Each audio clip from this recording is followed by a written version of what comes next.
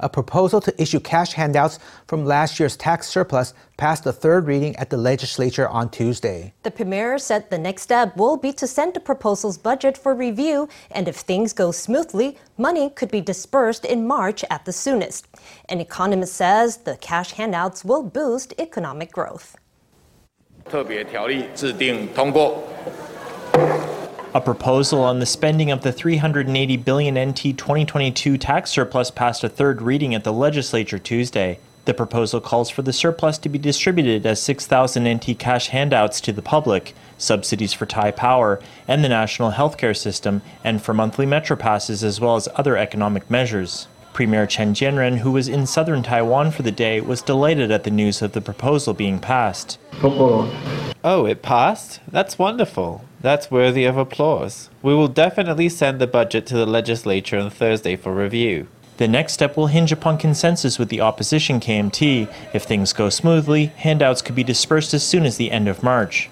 Eligible individuals will have three options for receiving the handouts. One option will be registration through a government website using an NHI card. The money is then transferred to the bank account specified during registration. A second option allows withdrawal of the funds from an ATM at one of 12 major financial institutions. This option is available at 24,000 ATMs nationwide, which is roughly 80% of all ATMs in the country. The third option is to receive the funds directly from a service counter at Zhonghua Post. However, when asked to comment on when funds will be dispersed, National Development Council Minister Gong Mingxin had no specific response. We've been doing all the preparatory administrative work, and now we are just hoping that the budget will pass as easily as the proposal itself did. If this 140 billion NT in handouts turns into consumer spending of that amount, or double that, it will be a boon for economic growth. The researcher said that economic growth will rely on domestic demand this year, which will likely be boosted by the cash handouts. The Executive Yuan is expected to come to a decision on Thursday about a proposal for 3 different kinds of travel passes proposed by the Transport Ministry. One of the proposals expands on an extant travel pass in Taipei and New Taipei, extending its scope to Taoyuan and Keelung and adding more means of transportation, such as TRA trains. The other 2 proposals are for urban areas in central and southern Taiwan, with monthly passes costing 1,000 NT. In Taipei and New Taipei, commuters can take the MRT, buses, and U-bikes as many times as they like, with a monthly travel pass costing 1,280 NT. 3 new travel pass proposals from the Transport Ministry could be approved this Thursday, with a cheaper 1,200 NT travel pass that covers Taipei, New Taipei, Keelung, and Taoyuan, and 2 other passes for central and southern Taiwan. It's quite attractive. I often go to Keelung. It'd be cheaper and more convenient. The proposals are as follows. The pass for Taipei, New Taipei, Keelung, and Taoyuan is similar to the monthly travel pass currently in use in Taipei and New Taipei. It'll be 80 NT cheaper and expand to cover Keelung and Taoyuan, as well as coach buses and TRA trains. The other 2 travel passes cover Taichung, Zhanghua, and Nantou, and Tainan, Kaohsiung, and Pingtung. They'll be usable on all public transport, including MRT systems, buses, light rail, public bikes, and TRA trains. The price is expected to be 1,000 NT. It's quite interesting. Firstly, it's 80 NT cheaper, and also you can use it to go to more places. You have more travel options. I can't ride a scooter, but I have to commute a lot. If it's cheaper and it also includes trains, then it's worth the price. Residents in northern Taiwan are pleased with the proposal. Not so much in Taichung, where city buses are free, or in Zhanghua and Nantou, where there is no MRT. Over in the south, people say they tend to simply ride a scooter or drive a car to get around, and so the plan isn't especially attractive. There's a lot of interest in the pass for Taipei, New Taipei, Keelung, and Taoyuan, but we are concerned that if there isn't a thorough analysis on demand, it may not convince that many people to stop driving, limiting its effectiveness. Or perhaps we have to analyze problems regarding the plan's sustainability after the first 3 years pass. The Transport Ministry is requesting a budget of 20 billion NT over 3 years to subsidize transport service providers. Though the policy is hoped to make life easier for commuters, a question mark remains over how it will actually be received. The past year has seen a growing number of congressional delegations from the U.S., the latest having just met with President Tsai Ing-wen on Tuesday. During the meeting, Democratic Representative Ro Khanna spoke about shared values, trade ties with Silicon Valley, and cybersecurity. Tsai said Taiwan aims to deepen ties and military exchanges with like-minded partners, including the U.S. President Tsai Ing-wen on Tuesday received a delegation led by U.S. Democratic Representative Ro Khanna. Tsai expressed her thanks to the delegation for its support of Taiwan. On behalf of the people and government of Taiwan, I'd like to thank all of the U.S. congressional representatives who have taken concrete actions to support Taiwan through their visit here today. We believe that Taiwan and the U.S. can seek more opportunities for cooperation, together defending our shared values of freedom and democracy. We are here to affirm the shared values between the United States and Taiwan, a commitment to democracy, a commitment to freedom. Khanna, along with Republican Representative Tony Gonzalez, who also joined the delegation, are members of the Congressional Taiwan Caucus and have long focused on Taiwan security. Together with Democratic Representative Mikey Sherrill, the group will push the proposed U.S.-Taiwan Advanced Research Partnership Act, which aims to strengthen national security and cybersecurity in the two nations. Faced with the challenges of the post-pandemic era, Taiwan and the U.S. can leverage each other's strengths to build a more resilient technology sector. Also, on the topic of security, Taiwan continues to strengthen military exchanges with the U.S. In the future, we will be more active in our cooperation with the U.S. and other like-minded partners to meet the challenges of expanding authoritarianism and climate change. We come here to strengthen the economic relationship, representing Silicon Valley. I particularly appreciated the meeting with Dr. Morris Chang, how we can continue to build the economic partnership on technology, and also, of course, the partnership on military and defense. Amid numerous congressional delegations, trade talks, and U.S. bills on exchanges with Taiwan, the Taiwan-U.S. relationship appears set to become even stronger in the year ahead. Though COVID is winding down in Taiwan, the seasonal flu is staging a comeback. According to the CDC, last week Taiwan reported 8 flu patients with severe symptoms, 4 of whom died from the disease. Let's hear from the CDC. 我们今天公布了4例的流感重症死亡的个案，那年龄到从30几岁到80几岁。 Today we're reporting on 4 deaths of patients with severe symptoms of the seasonal flu. Their ages ranged from the 30s to the 80s. The youngest case was a man in his 30s residing in northern Taiwan. He had a history of chronic diabetes. He was infected in late January. At the beginning, he had just a fever and a cough. But 3 days later, he developed rapid and shallow breathing and a high fever. After being admitted to the hospital, he had severe pneumonia in both lungs and developed a bacterial infection while in the hospital. We'd like to remind people with chronic illnesses, especially people with conditions that are difficult to manage, to get vaccinated against the seasonal flu. The 4 patients that died had all been infected by the influenza A virus subtype H3N2. The CDC says people at high risk of severe symptoms, such as people with chronic illnesses and older adults, should get their flu shots as soon as possible.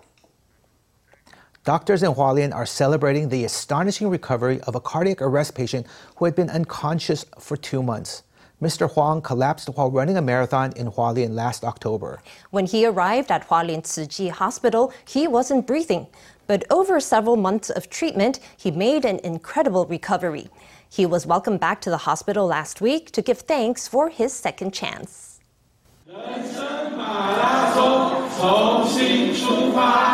Mr. Huang makes a heart sign. He's back at Hualien Tzu Chi Hospital to thank the doctors who saved his life. When he was brought to the hospital in October, his heart had stopped and he wasn't breathing. He was unconscious for more than 60 days. I was unconscious for the first 60 days or more. When I heard that, I thought I should probably give up. It's because of the perseverance of the medical team and my family that I was able to come through. Mr. Huang was running at the Pacific Valley Marathon in Hualien last October when he suddenly collapsed at a rest station. When he reached the hospital, he had no vital signs. Emergency care brought him back to life, but he had internal bleeding in many organs. He was put on ECLS, a type of life support, 3 times and received 7 different types of antibiotics. The medical team tried countless different treatments. At one point, the attending physician turned to God in prayer. We had reached the limits of medicine. Only a miracle could get the patient patient through at that point. The emergency team had gone on too long, so all his membranes were damaged. He had bleeding in his intestines. We transfused almost 200 bags of blood. Dr. Jun never gave up, even in the most difficult moments. I'm so grateful. The head of Mr. Huang's team said the hardest period was the 90 minutes between him collapsing and receiving emergency treatment. Keeping a patient's brain functioning under those conditions is a delicate task. One false step and the patient may never wake up. At one time, we were second to last nationally in terms of our success rates for reviving patients who had an out-of-hospital cardiac arrest. Now, after many years, with the hard work of Superintendent Wang, we are number 2 in the country. Mr. Huang received 103 days of care from the hospital, from the darkest moments through to his unlikely recovery. He says that, thanks to the medical team, he now has high hopes of coming back to Hualien one day to run a marathon. Lawmakers from across party lines on Tuesday were joined by Uyghur human rights activist Rushan Abbas. Together, they spoke up against China's abuses against the Uyghurs, a minority ethnic group in northwest China. Abbas shared reports of the brutal treatment that Uyghurs have suffered under Beijing authorities. She warned that if Taiwan should ever be annexed by China, a similar future could await the Taiwanese. Rushan Abbas in green starts with lawmakers from across party lines. The activist has for many years advocated for the Uyghur people in China, exposing China's atrocities against the ethnic group. When I quit my full-time job and became full-time activist, they sentenced her in 20 years on the terrorism-related charges. She's not a terrorist. Abbas spoke on her sister's detention by Chinese authorities and listed out reports of atrocities committed by China to oppress Uyghurs. Among them are sending almost 1 million children to orphanages to separate them from their parents. Women are forced into marriages with Han Chinese families, and those who refuse are sent to concentration camps. While the men in a Uyghur family are in concentration camps, Chinese surveillance personnel force their way into their household and rape the women. She said such a future could come to Taiwan if China annexes the country. She quoted China's ambassador to France, who said in an interview that Beijing would impose re-education on the island after unification. Dictatorship will not allow people to live in freedom. Instead, they want to put them into the concentration camps to re-educate. And that's the future that they have for Taiwan in their dreams. In order to stay in power, the Chinese government uses all sorts of means to impose control on the population. Those means include bodily harm and illegal surveillance. It is heartbreaking. From the Uyghur detention camps to extradition laws in Hong Kong, the lawmakers decried China's human rights abuses. Taipei and Taichung on Tuesday held award ceremonies for search and rescue personnel that were dispatched to Turkey after the devastating earthquake earlier this month. One of the rescuers said the mission had a high level of difficulty due to the different climate of Turkey as well as language barrier. The rescue dog unit also had good news to share as one of the dogs that was sent to Turkey, Hugo, recently passed an important international accreditation test. Let's hear from the rescuers. 山区的一个道路，再加上这个低温的一个状况，其实路面都有部分有这种结冰的状况。The mountain roads and the low temperatures, the roads were covered in ice. We were led from one disaster site to the next by locals. By the time we had gone to the 5th or 6th spot, we were more than 3 kilometers away from our base. In the end, we had to just walk back by ourselves. 我也是第一次到这个大型灾害现场。 It was also the first time that I went to a disaster zone like that, and I really hoped my dog would find survivors as quickly as possible. It was quite discouraging at the beginning. The first and second days were very stressful. I had doubts over whether the dog had received sufficient training. Over in Taichung, 2 other rescue dogs, Toi Toi and Melody, were received by Mayor Lu Shouyin. The 2 had a fantastic performance in Turkey, putting all their training to the test in the disaster zone. Together with their handlers, they helped out looking for survivors trapped in the rubble. The 2 returned to Taiwan on the 15th, both in good health. Now to the question of Taiwan's most common road name. Can you guess what it is?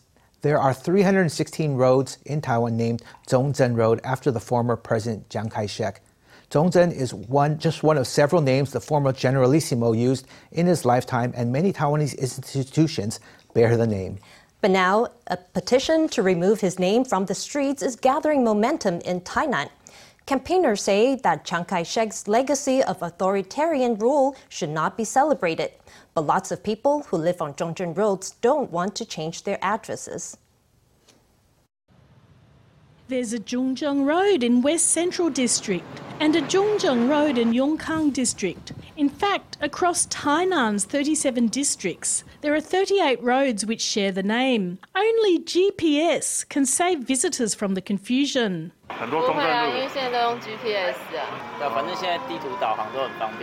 But what GPS can't resolve is the historical and political controversy over the name. The director of Xiongbuan Xing Memorial Hall, Shang Yufang, has launched a petition calling for all the Zhongzheng roads in Taiwan to be renamed.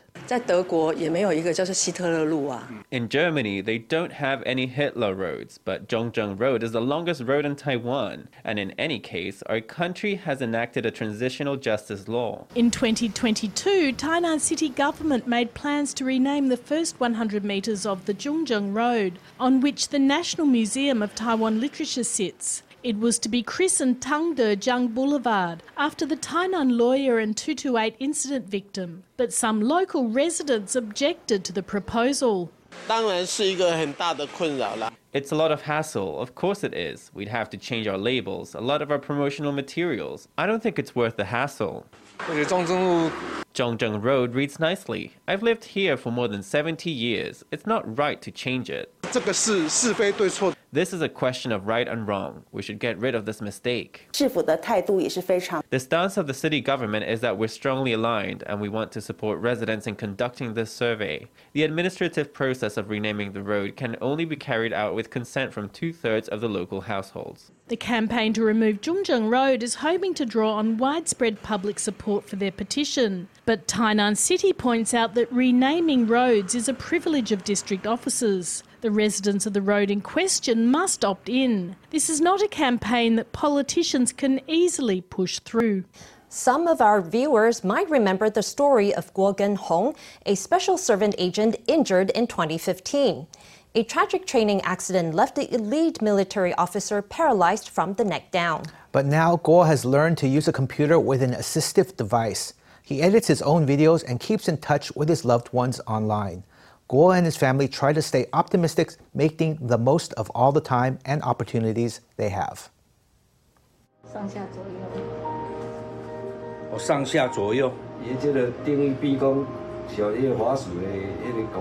Guo Genhong uses a joystick with his mouth to operate this computer.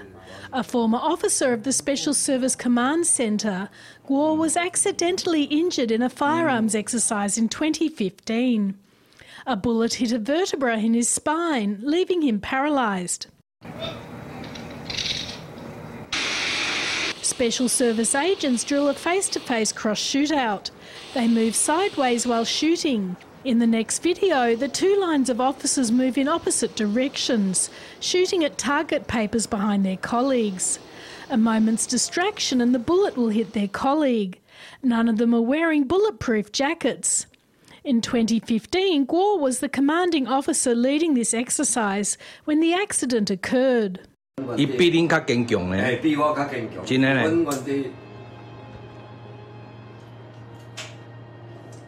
Guo's father finds it hard to speak as he recalls the incident. But both his father and mother say the worst times are already behind the family. In the last few years, we've adapted just fine. He knows what we want in our hearts. He wants us to lead our own lives, and he guides us to get out. When there are upheavals in the wider family, he's always the one to comfort us. I have to use this opportunity now to say the things I want to say. Technology is always advancing. Perhaps tomorrow or next week there will be a new medical technology. But until there is a new technology, maintaining my health is the most important thing. With the help of volunteers, Guo has learned to use devices like this to access the computer. He edits videos like this one and can stay in touch with children over video calls. The family stay positive about the future, with the hope that one day a medical breakthrough will allow him even more mobility again. Today, we meet two families with a very unlikely connection. Calligraphy expert Liao Daqing from Yilan was delighted to make friends with another calligraphy fan of the same name from Changhua. After the two met, they realized that their respective granddaughter and daughter also shared the same name. That might be common in some languages, but in Taiwan, having multiple namesakes in one family is a long shot. We caught up with the Liaos to hear more. 我是宜兰的廖大庆。 Liao Dating of Yilan talks on a video call with Liao Dating of Changhua. The two men struck up their intergenerational friendship because of a common interest.